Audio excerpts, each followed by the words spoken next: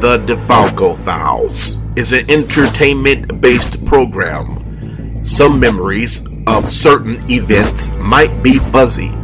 All opinions are that of the host. Content might not be appropriate for children and some adults.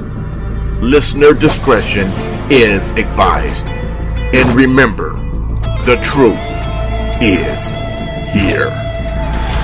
Vegas Bad Boys of Podcasting presents The DeFalco Files with FSW owner Joe DeFalco and your host, Matt Michaels.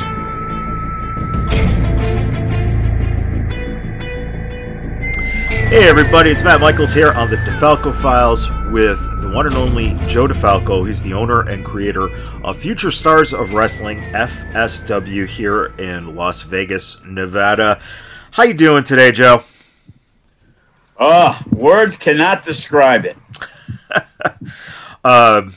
This past weekend, before we get into wrestling talk, a little bit of football draft went on. Anything good come out of it for you? Not really. I'm a huge football fan, but I'm more of a football fan.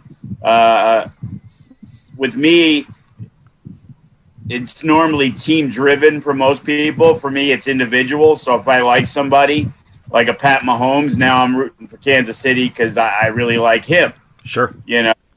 And looking at the draft, it's the same thing. They all take those quarterbacks early, and, 3 out of the 5 won't pan out.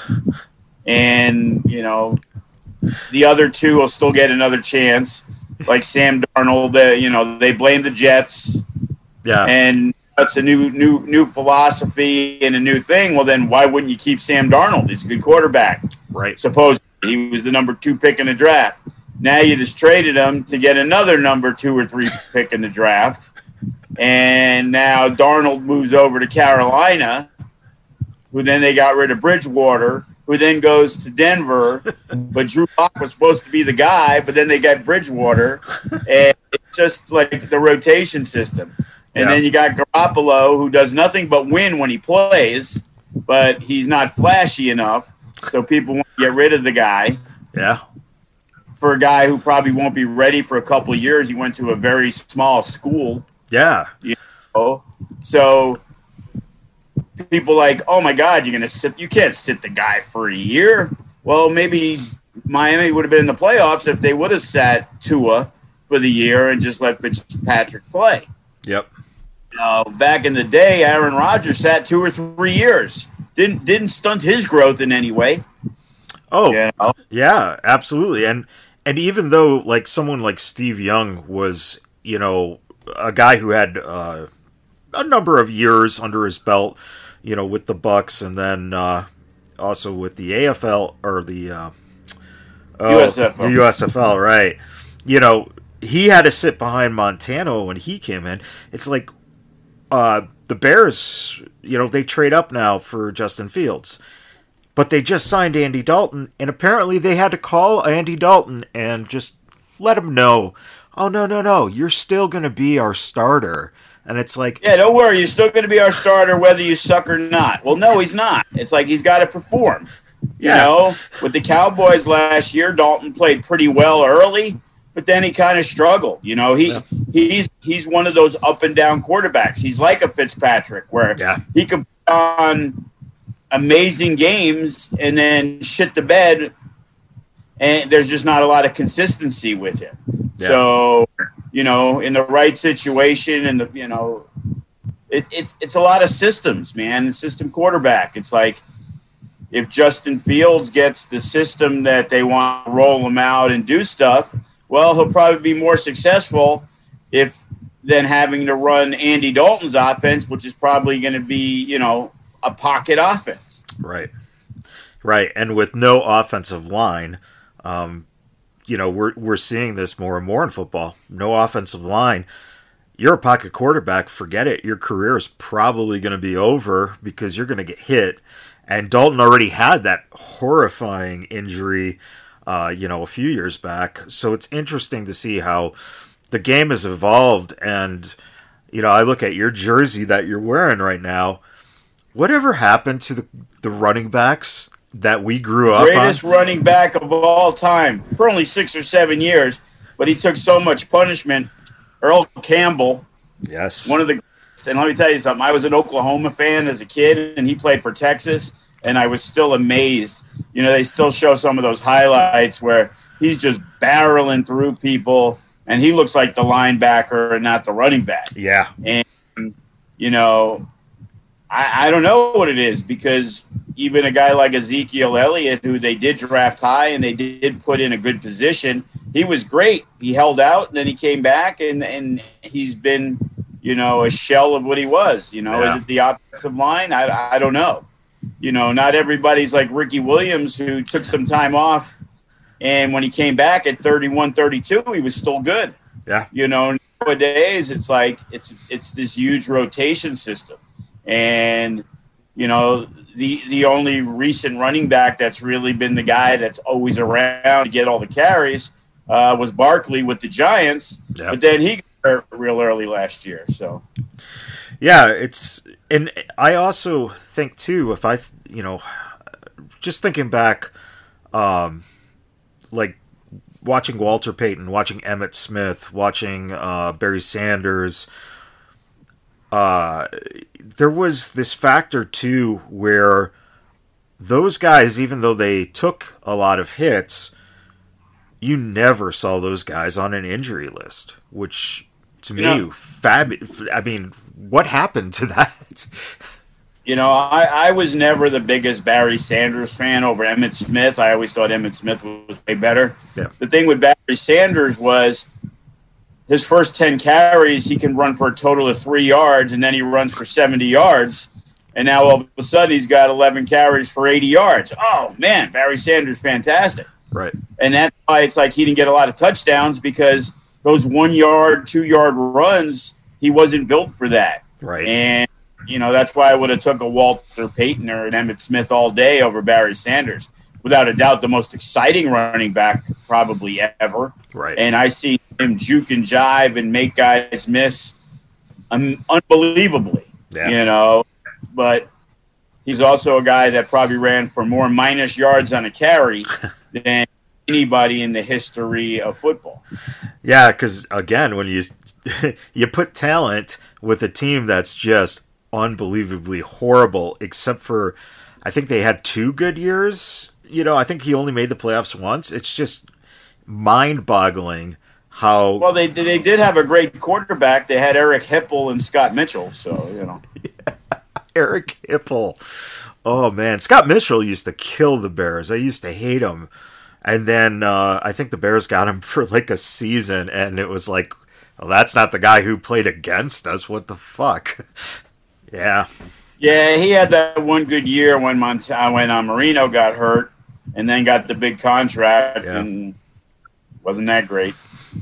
So, this week we're heading into big old Cinco de Mayo in the middle of the week, and then just a couple days later, on Saturday the 8th, we get Psycho de Mayo. That's right. Much more enjoyable this year than Cinco de Mayo. Absolutely.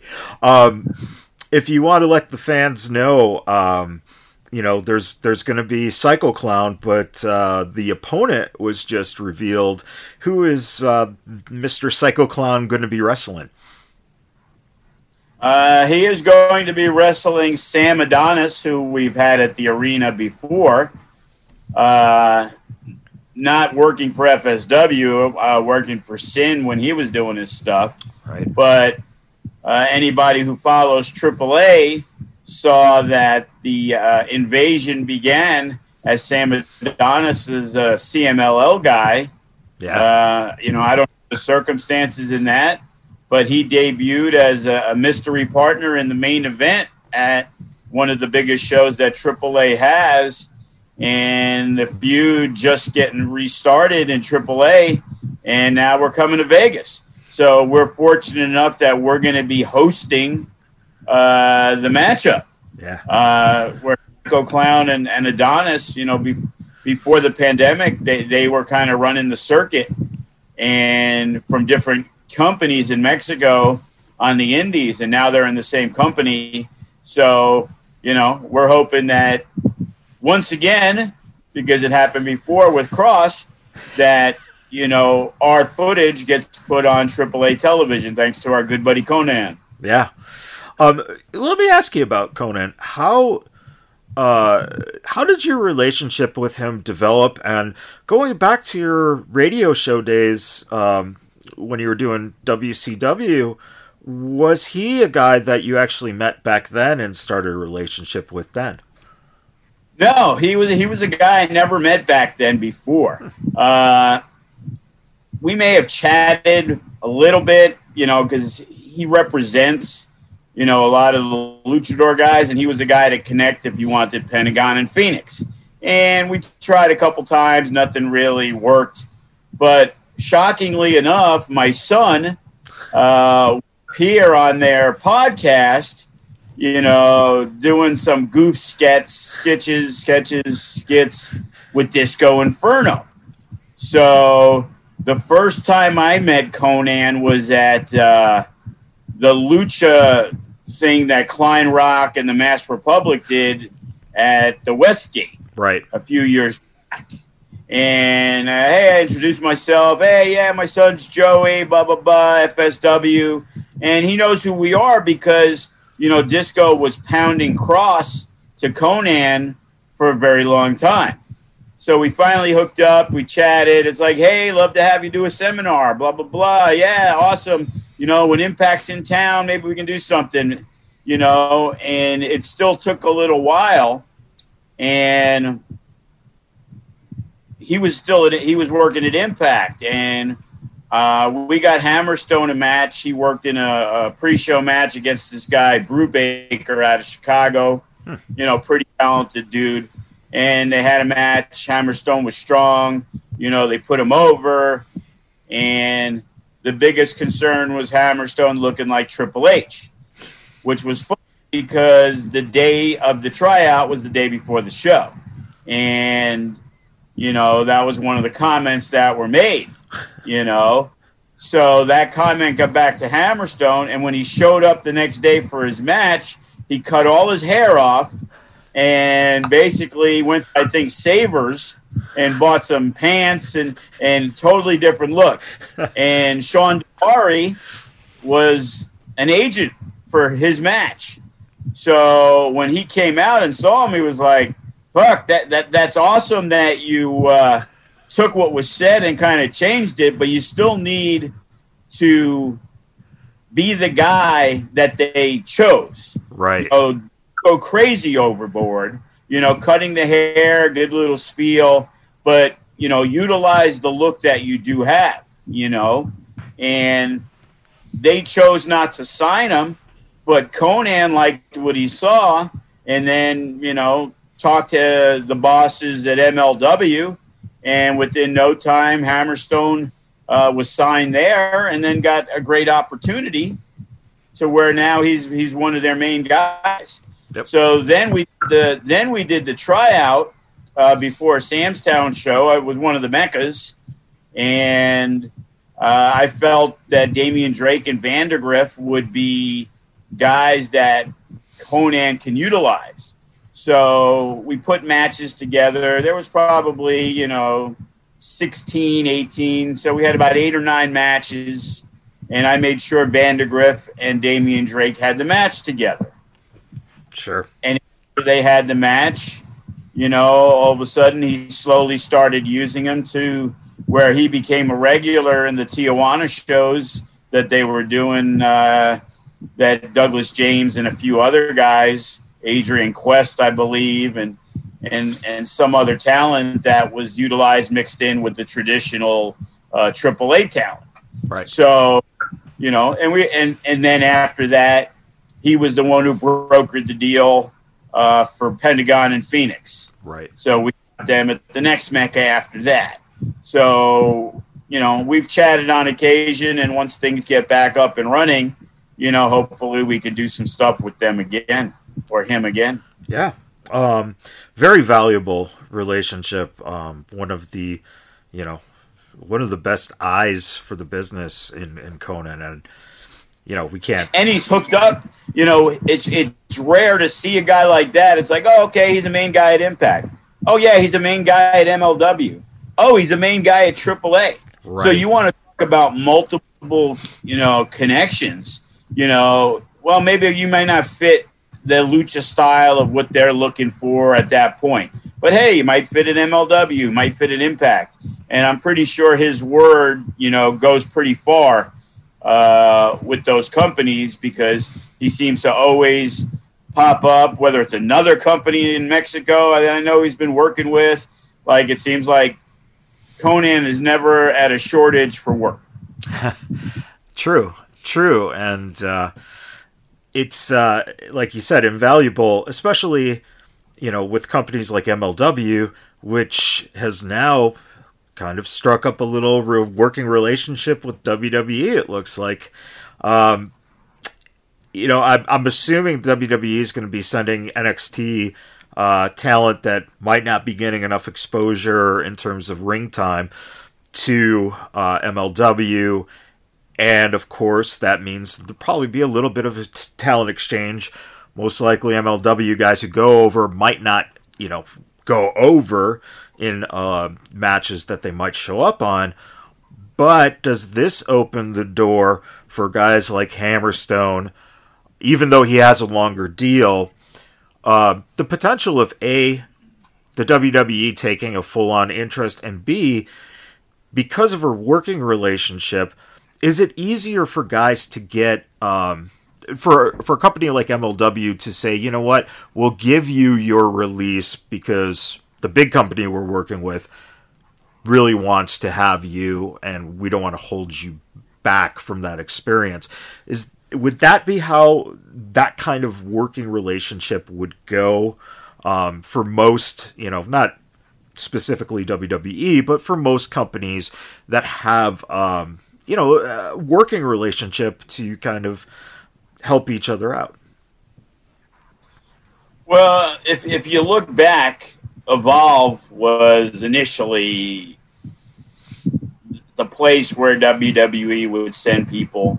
But the difference was Evolve wasn't really sending people to WWE.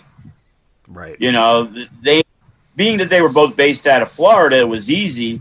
But, yeah, they may have used some of that talent for enhancement, but they were never put in any position to succeed until they got signed by WWE. Right. The other companies are looking at it as, hey, you know what? Kind of like us with Adonis and Psycho Clown. AAA is sending them. We are not involved in anything, travel, hotel, payments. Right. So it's a win for us, exposure and the ability to use the talent. So I'm pretty sure MLW is going to be excited. Not that they're going to be able to probably use guys like Gargano or Cross. Right. But you never know. You know what I mean? But, I can't see Hammerstone and Cross happening in a title match. But that would be crazy, if it did. Now, similar to the ECW WWE, relationship, yeah, I'm pretty sure if Vince wants a certain guy, like a Hammerstone, and he sees him, or a Jacob Fatu, right, to join the family, I'm pretty sure that negotiation will go a lot smoother, than it normally would. Right. I know Hammerstone ain't going to be able to say, hey, bro, thanks for everything you're doing, but AEW wants to pay me a lot of money. I want to go. They're going to be like, too bad you got a contract. Right. But if WWE's involved and WWE says, hey, here's a little something on the side, thanks a lot for letting it happen, those deals occur, then, yeah, it definitely – there's no way in the world it can hurt a Hammerstone. Right. It doesn't do anything for him, but it can hurt him, so it's possible that it could be a benefit. Even if they use footage of Hammerstone saying he's wrestling Dexter Lumis, and they're going to do it for the MLW Open Weight Championship, and Hammerstone wins. Right. Now, whether they're going to be using guys like that or just a lot of the younger talent that never's on TV, that NXT fans don't even know who the guys are, well, then, that becomes a different story. Right. And it makes me think of the relationship they had with Smoky Mountain, where you had a person like The Undertaker come down, and that was his first exposure to a guy who would become Kane and Glenn Jacobs as Unabomb. They used to have such a cool relationship where those bigger guys would go down and help out, Smoky Mountain. Well, just like UPW, when they sent RVD, the Hardys, Nash, and, Hall and Nash. I don't know if they were working for them at the time, but yeah, but they were basically the developmental on the West Coast, and they would have a big show. I'm pretty sure Rick Bassman enjoyed those ticket sales when the Hardys are wrestling on the show. Oh yeah, it was always the Galaxy Theater that they used was a sellout, and it was a great little space because you had a bar in there, so you had extra basically standing room space because it was a little more open design. And yeah, when Regal, the Hardys, Angle, God, all these guys came through. But I found the most interesting person to me was when Bruce Pritchard would actually come in and watch, some of the work being done, and he would give the guys the notes, and it was, like you said, the developmental territory. So it was interesting to get that perspective of the training of what goes into a WWE performer, as opposed to, other guys who have wrestling schools at that time that were basically just collecting your $350 a month and, hey, go at it. Here's a ring. Have at it. We'll, pay you $20 to be on a show. When you look at your philosophy and the trainers you have at your school, with all that experience that the guys have and the wonderful emphasis that the students get because of all that experience, do you feel that when guys get the opportunity like Hammerstone will get in this situation, or like Lacey got at, the WWE tryout, that you guys are as close to a polished, finish of let's say, high school graduation equivalent, so that the students can now go on to what would be essentially college or grad school, in the sense that they're ready to now learn that next tier of what it takes to then become a star in a company like WWE. Well, what you got to understand is, the training is the training, okay? If you go to Nashville and you got Pritchard and Kane, and you come to Vegas, and there's many places that have really good trainers. The thing is, for people to get better, I could tell you all day till I'm blue in the face how to do something or what you shouldn't do. But when you step in to training and you have the list of guys that you're potentially working with matches and practicing with, whether it's a Remy Marcel, whether it's a Cody, whether it's a Sin, whether it's a Kenny King, whether it's, any of our main guys when Cross was there, when Damian Drake and Vandergriff and Jay Vidal and Lacey, and you're getting to train with these people, how does Maserati and Stan Dramoon not get better training with Lacey? Right. They're pushing them, not saying that they're complacent in any way, but maybe they feel they're good enough. And then now they feel, hey, you know what? I still need to do a little work, because now you're being pushed. Right. Because everybody has an ego. in wrestling. If you don't have an ego, you're not going to succeed. If you're content with where you're at on the card, then you're never going to be that main event person. Right. You know, it doesn't bother me. You know, I always joke about the Suavecitos and you know, Danny, this is going to be the banger. You know, we're going to have the match of the night. And that's great to know that and feel that. But the only thing I want to make sure of is when you don't have that banger and you know the match sucks, you know you need to work on stuff. Right. And the last match they had didn't go very well. And, hey, Hefe, you know, what'd you think? I'm like, well, to be honest with you, it kind of sucks. And like, yeah, we know, you know, we're probably getting a little cocky. And it's like, a little cocky? You've never been a little cocky, you know. But, you know, sometimes you see the heat and you have a couple of good matches. And that's always going to happen with the younger guys. Yeah. Like, they are going to have, if they're capable, they're going to have a really good match sometimes. And things are going to work perfectly. And if there is a mistake, it gets fixed quick. And then sometimes shit just isn't going to work. You know, I always say, you know, when Kenny King and Ricker, Eli Drake, you know, had a match at Silverton, it was one of the worst matches on the card that day. You know, it happens. Yeah. You know, the best are still capable of having crappy matches. You know, just like a green guy who gets put on a show by us, we feel he's ready to work a little bit. You know, he's definitely capable of knocking it out of the park, but in more cases than not, there's going to be stuff that needs to be picked apart because, you know, Chris Bay wasn't unbelievable the first match he had.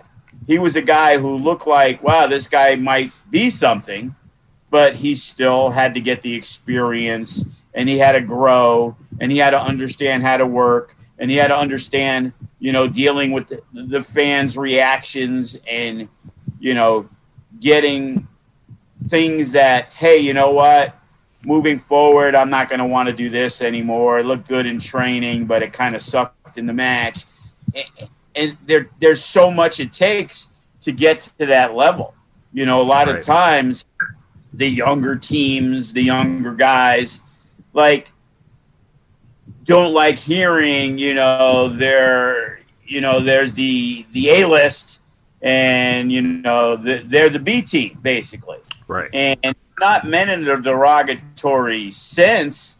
It's meant we have our top tier tag teams, okay, for example, which is the R&B, Death Proof, Unguided. They were the top three. They've had the most experience. They've wrestled everybody. You know, Vandergriff and Brett and Damian Drake were more singles guys put together, but they have tons of experience. The Sky Highs, the Creature Features, and even the Bad Bitches at that time, when they were first breaking in, you know, Jay Vidal was very, very good. Parada was still at that inexperienced level. Right. You know, Jay had way more experience. So he kind of pushed that team to where they became, you know, upper tier.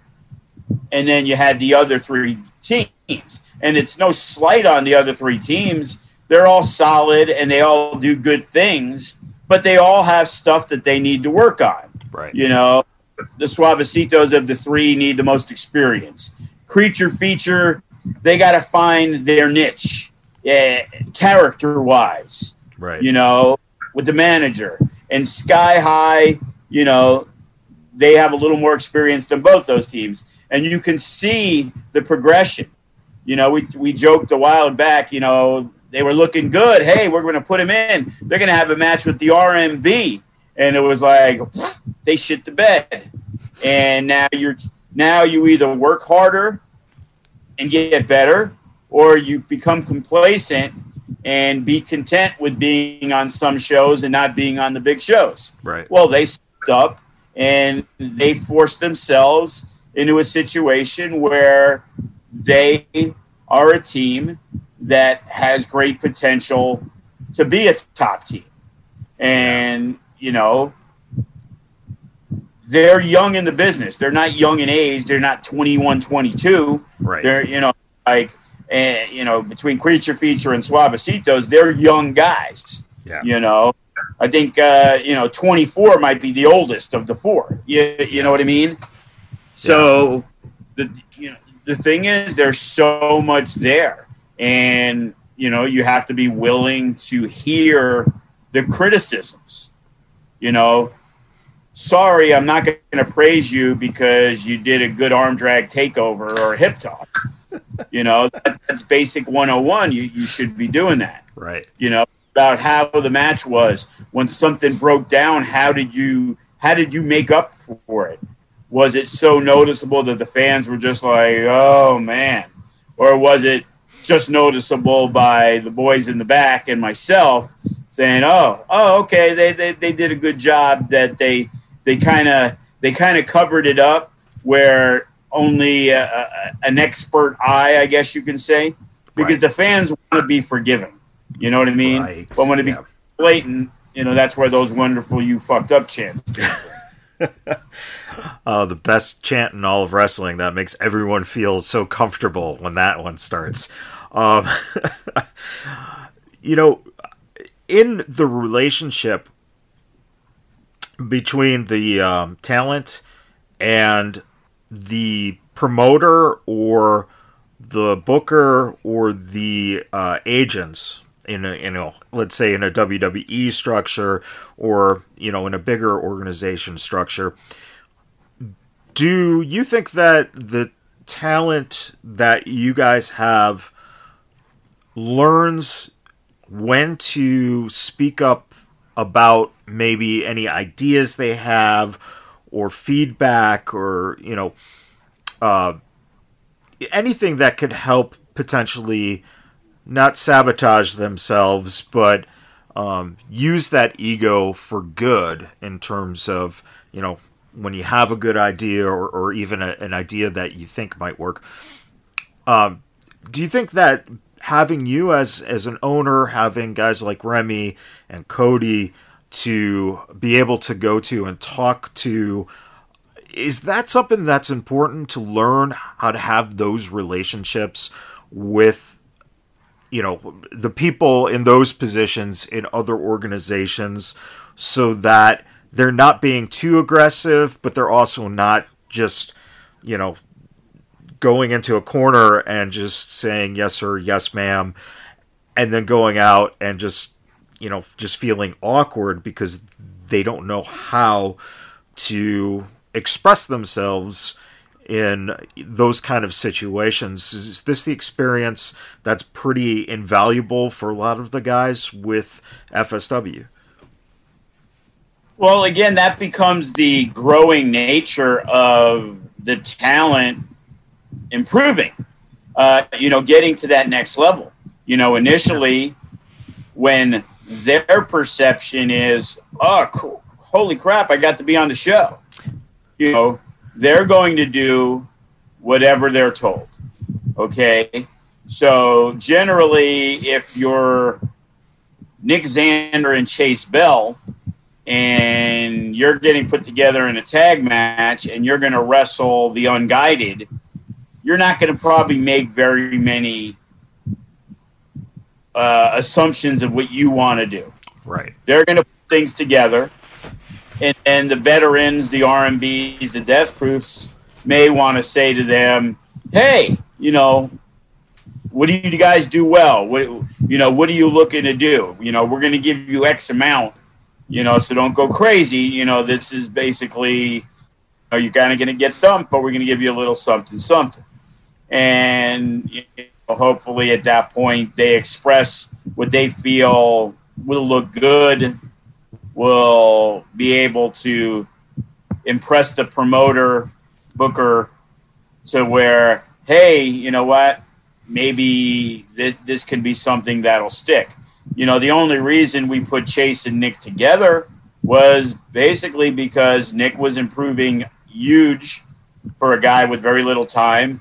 Chase had some experience for a few years wrestling in Louisiana, but we saw he didn't have you know, he wasn't a total package yet. He wasn't developed yet. You know, you saw a lot of raw talent. And he quickly, whether it was rust, combination of things, but working with good people and also working with good people to say, hey, blah, blah, blah, do this. Hey, try that.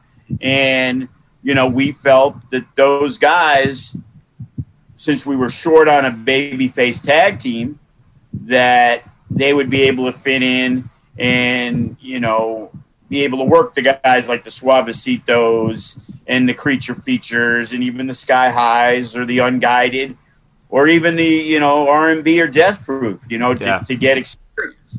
You know, the long-term goal with them, too, is not to be a tag team unless something miraculous happens. They have matching gear. They got a really cool name. And they start, you know, they're the new Rockers. You know what I mean? But the idea is for them to be singles guys down the line. Right. And in most cases, most people want to be that single star, which again kind of pushes the ego thing. They want to be the guy. Right. You know what I mean? So when it comes to, it's the levels that you're at. So now there's, you know, guys like Creature Feature and, you know, the Shoguns and the Frescoes and guys like that who are a little more okay with trying to come with an idea. Yeah. Where in the past they probably really wouldn't, you know. And there's some guys who always have ideas no matter how low they are in the card and think they know everything and they know more than the guy who's been in the business for 10 years. Hey, what if we do this? And it's like, what if you shut the fuck up? You know? And in some cases, they don't want to shut the fuck up. Right. Like, you know, and again, now that goes to, okay, are they really passionate about an idea? Or is it they just want their idea to be the one that's used? Right. You know what I mean? It's like I said, if I have an idea and somebody else has an idea and it's similar enough to get to where I want it to go, I'm more than happy to try to go with their idea. There have been a couple of ideas that were like, hey, we should try this, blah, blah, blah. Okay, you know what? It's a future shock. You know, I'm gonna let you do your thing. And then the idea was fucked up. And it didn't work. And after the fact, all we could do was move on. Right. It was worth the shot. It didn't happen, you know. And then there's sometimes, you know, the ideas work shockingly to a higher level than you even think it would, right? You know, and or things get changed, or hey, let's try this. Oh, you know, a lot of times stuff is done on the fly.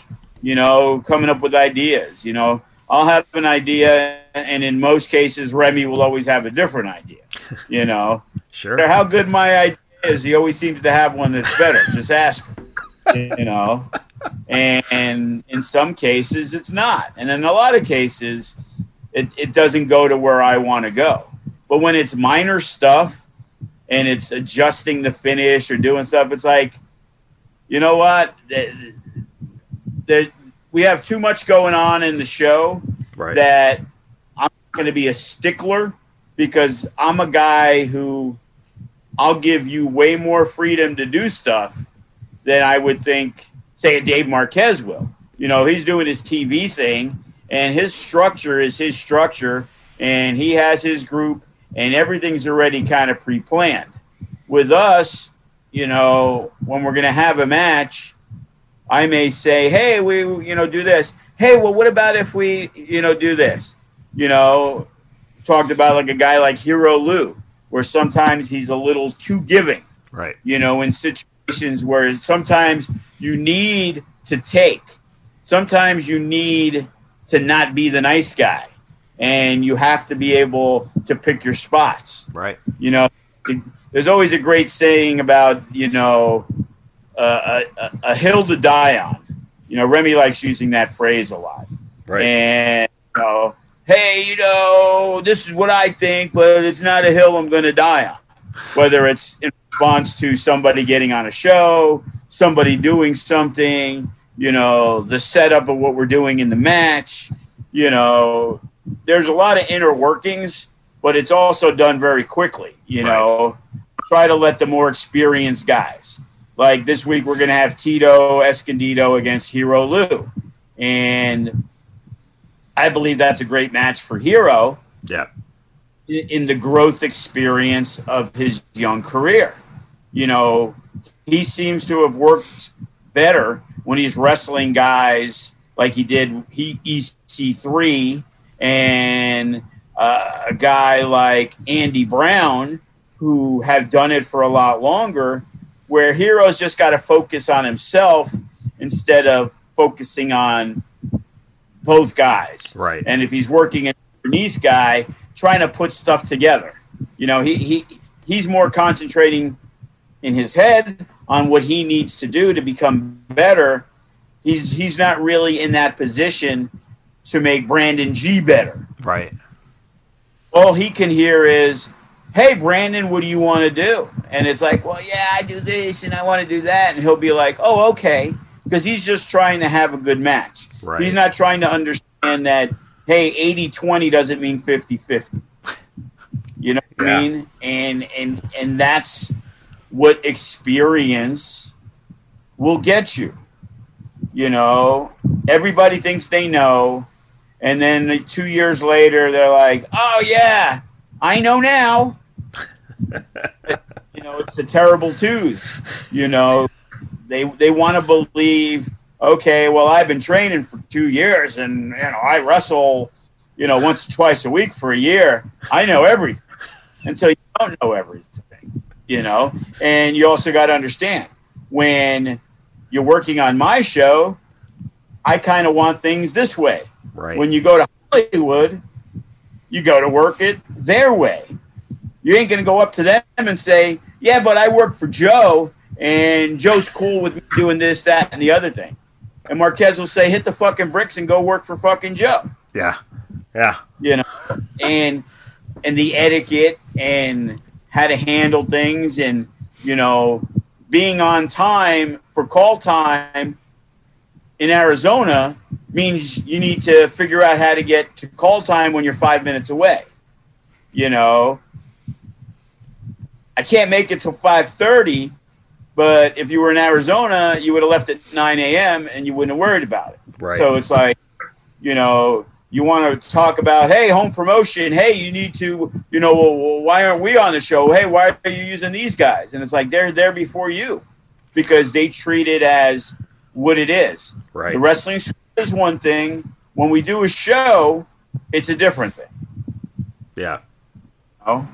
Yeah. And then it intertwines when you're a young guy who a lot of things is like, hey, don't forget after the show, I know you had a match, superstar, but you also need to fucking clean up the fucking gym. Yeah, that's so true. And isn't it funny how at the end of the show, all the young guys just kind of happen to be talking to this person or that person with the side eye kind of looking and just kind of going, okay, all right. Oh, someone else is doing it? Great. Putting it off as, of course, putting it off as much as they can. Worked hard in their 9-minute match, Let me ask you, and I don't know if I've ever asked you this question before. What might have been, without giving names or anything like that, is there something that sticks out to you as either character-wise or storyline-wise? As something that was just absolutely one of the worst things you ever heard come across your ears, have you had one of those standouts for you where you're just like, oh God, this one? Well, I had one that everybody else felt that way when I was talking about Cody and the cancer angle. And, I've told this story before. Whether I've told it here, I don't know. But Cody had a massive weight loss. Right. Okay. And at that time, Cody was the lovable loser. And in my mind, in wrestling, you're telling stories. It's like a mini movie. Sure. And in a mini movie, somebody can have cancer. So I said, hey, Cody, I got this idea. And the idea was he's lost all this weight. He comes out and he basically has to announce his retirement. Okay? That he is going through, he has cancer. When Cody was first, we'll backstory it till 2009 or 2010, where we did a story where Cody won the fan vote for Rookie of the Year. Mike DeLight felt that he should have been the Rookie of the Year. And basically it led to Cody, whose grandfather, I guess, was very involved with him watching wrestling and watching it together and things like that. And I guess the grandfather passed away years ago, no idea what. But as talking about his grandfather, Cody was basically in tears, where he cries. He says he can cry on command. Right. Okay. So fast forward 8 years, 7 years, and I'm like, hey, I got this idea. At the time, Jack Manley is the No Limits champion. Okay. And, Cody is the lovable loser. Everybody loves Cody. But he just doesn't win matches. You know what I mean? Yeah. Now, it's a heartbreaking announcement that the dude's got cancer. And now he cuts the promo, before I go to see you, Grandpa, nothing I would like better than to have that No Limits title around my waist. Okay? So, being friends, Jack Manley gives Crash Test Cody at the time. Right. A match. The farewell match of Cody. Okay? We do the Ric Flair, Shawn Michaels thing. It's back and forth, some near falls, and now it looks like Cody's being put away. And at that point, Jack Manley gives the I love you, hits him with the fucking shot. At that point, he kind of, sighs, whatever. Like, he's upset because he has to pin Cody. Right. And because of taking too much time, Cody kind of rolls him up, wins 1, 2, 3, and it turns out it was all a ruse and he didn't have cancer. And that was the Cody heel turn, which I thought was brilliant. But there were some people who were like, holy shit, that's fucking awesome. And most people were like, you can't do that. And I'm like, why not? It's a movie. Right. Movies talk about everything. Why can't we talk about that? But yeah, that one definitely went by the wayside. Then as a group, I remember we put the agency together. Okay. And years later, a Clutch and, a Gregory Sharp, they will talk about how disastrous, that was, good ideas. I remember we did something where Kid Vegas was feuding with them and it was a loser leaves town.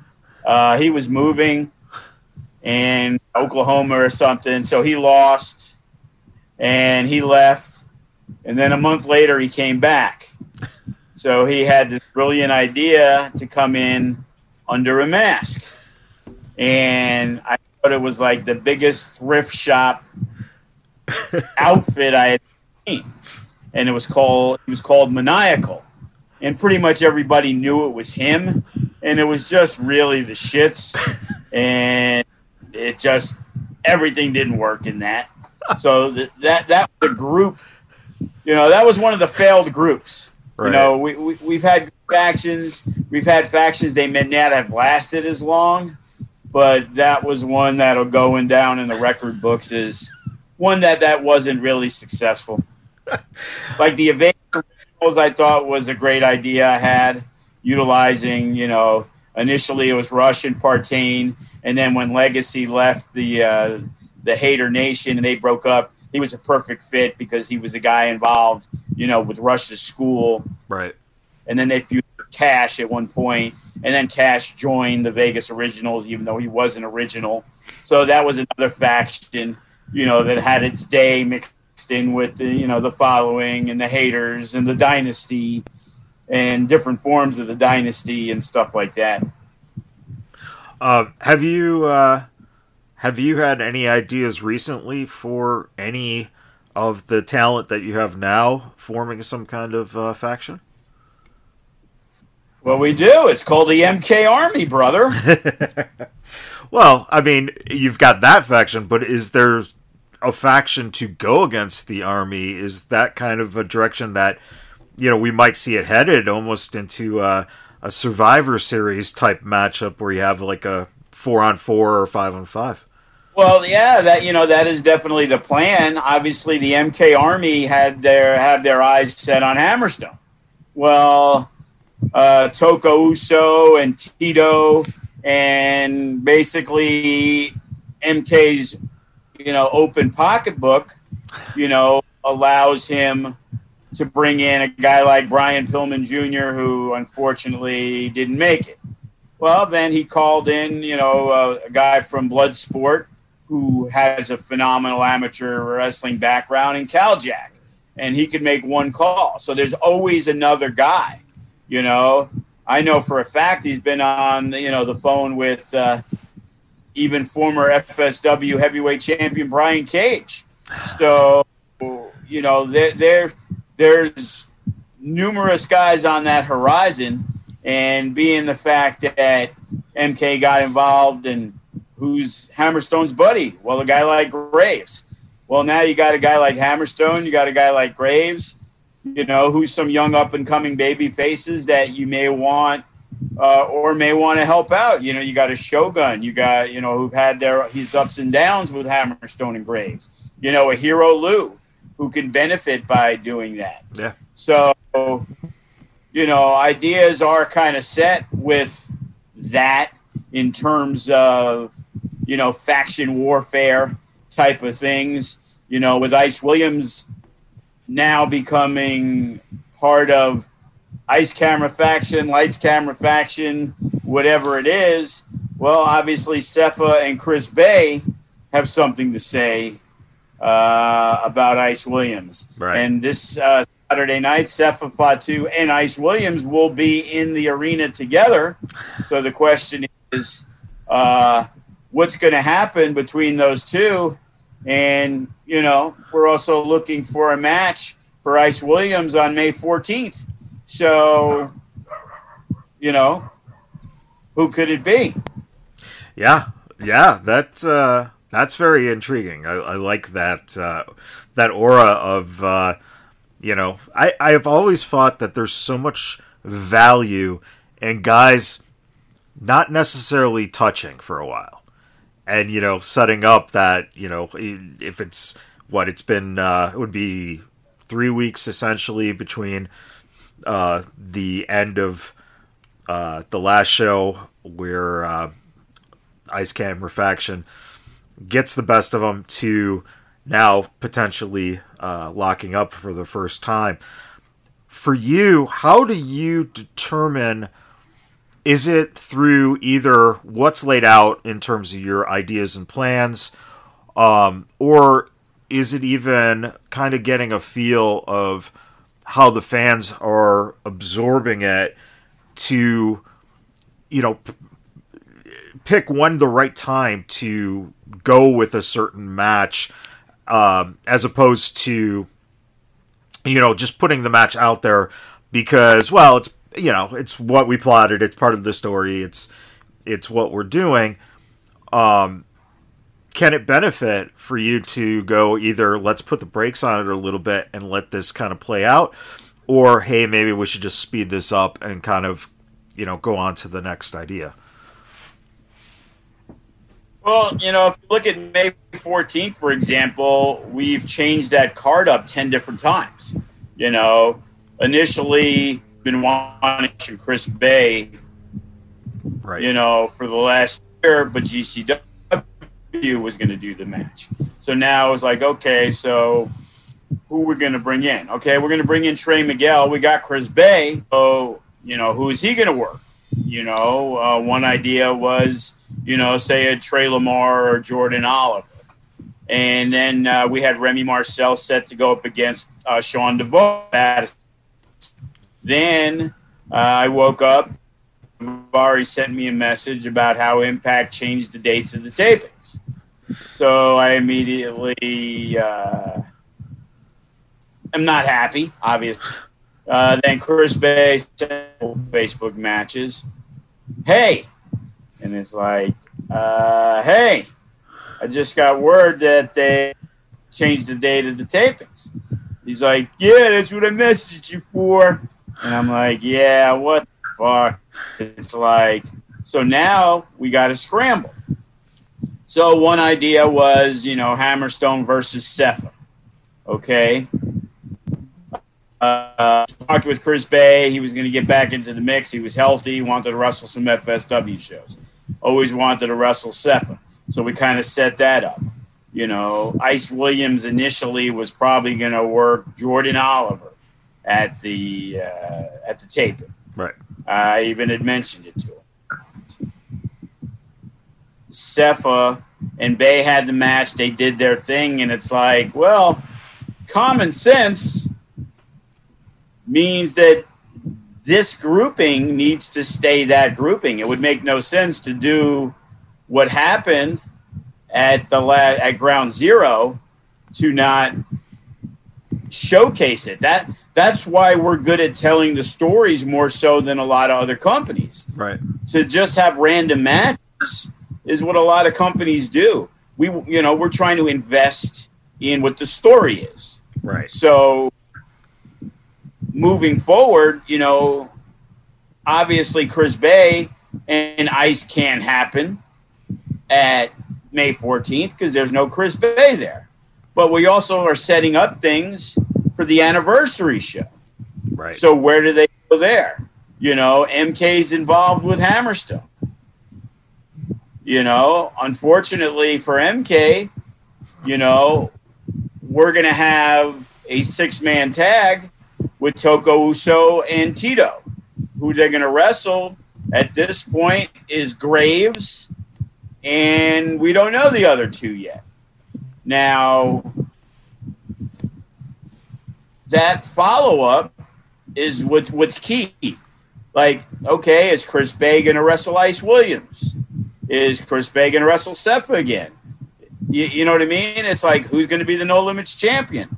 Is Cepha going to wrestle Ice and win the title? But putting everything in place, and again, unfortunately, sometimes things don't work out. Right. And we have to adjust on the fly. I found out the day before the show that Pillman wasn't making the show. So I had to scramble. Then the next day, I found out Gatson got hurt and he wasn't going to be on the show. Right. So, we adjusted some different things. And, we had a match set up on May 14th that we're trying to figure out now. The Unguided are going to defend the tag belts, obviously. And they were going to defend against the Bad Bitches. But Parada's got some things, and he's not going to make the show. So the question is, do we put another tag team in there? Or do we find a partner suitable for Jay Vidal, right, which is honestly what I'm leaning toward, and because I think it would be an exciting match. And with Jay Vidal beating Matt Vandegrift, it kind of set up the idea for them guys to get a tag title match. Right. Now, Jay Vidal, I'm not going to punish one of the top rising stars in the company and say, oh, Parada's not going to be there. Guess what? You're not now on the biggest show we've had in over a year. Right. Yeah, like the hottest fan base wise. That would be a travesty not to be on there with everything he's done this year. Right. So But then we got a scramble match that we talked about. They may get adjusted. Maybe we pull somebody from there. There's a lot of good talent there. Gatson says he's ready to go. I thought we'd have to replace him. Jack Cartwheel, Adrian Coyle, Everfly. Funny to me. And that match with the Unguided would be.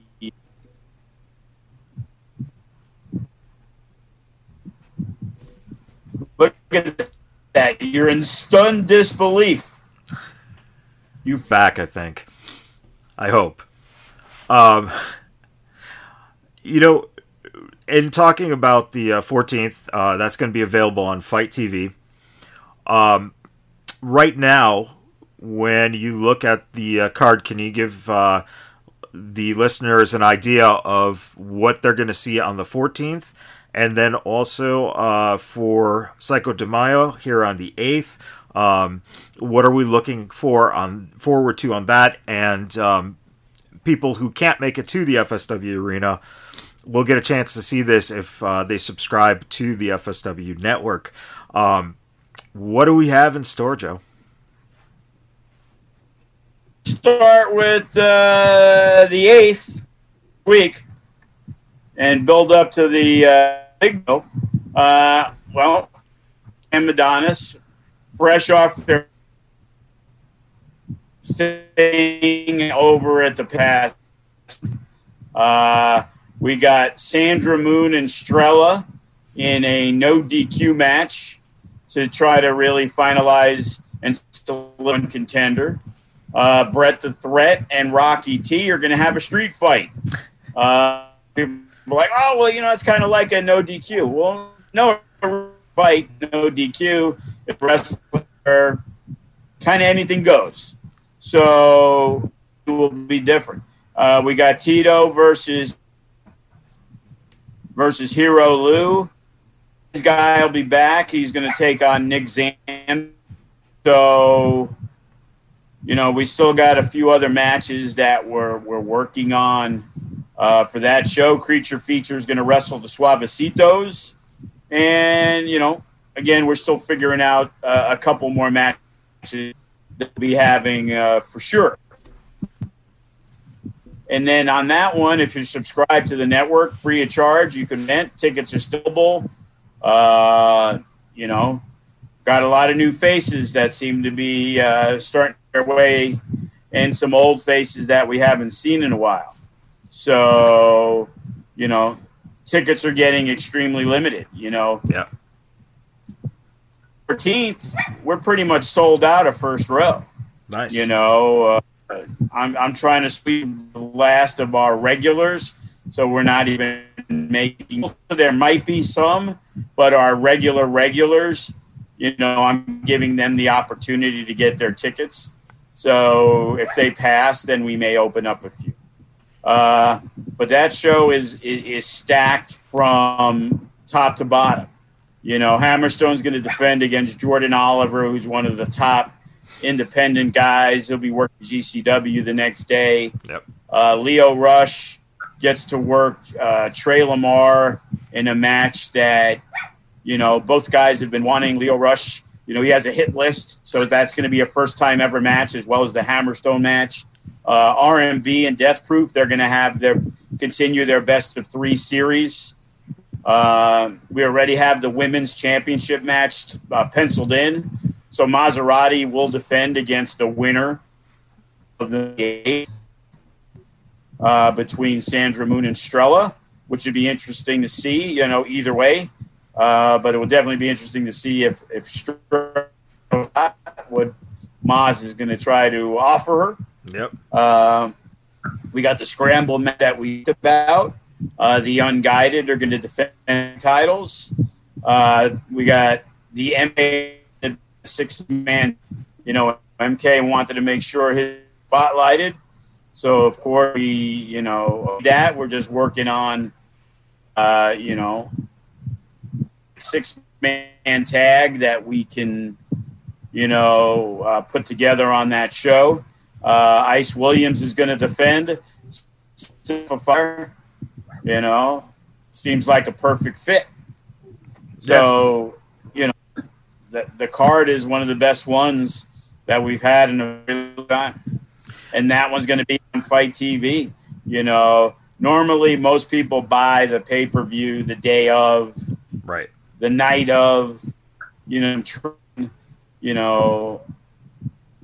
as of 2 weeks before the show, we had more buys than we've ever had 3 days before anything we've ever, you know, done before.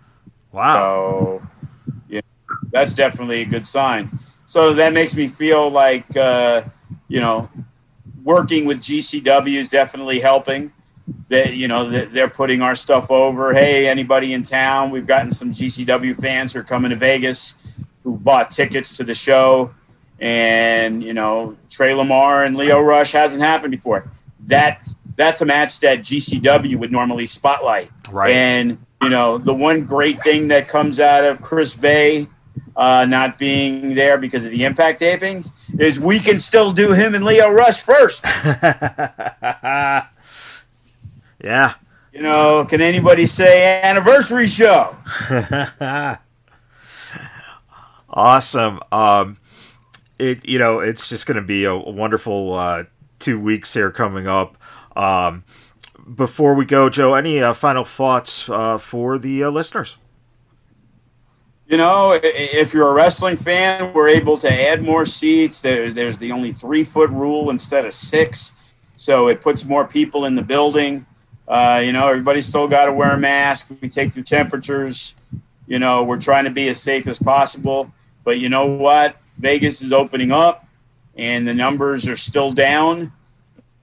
And it's time to go out and have a good time. And if you still feel leery about coming to the show live, you know, you're going to get an opportunity to watch a great event as long as you're subscribed for $7 to the network, and you get to watch the show for free. Yeah.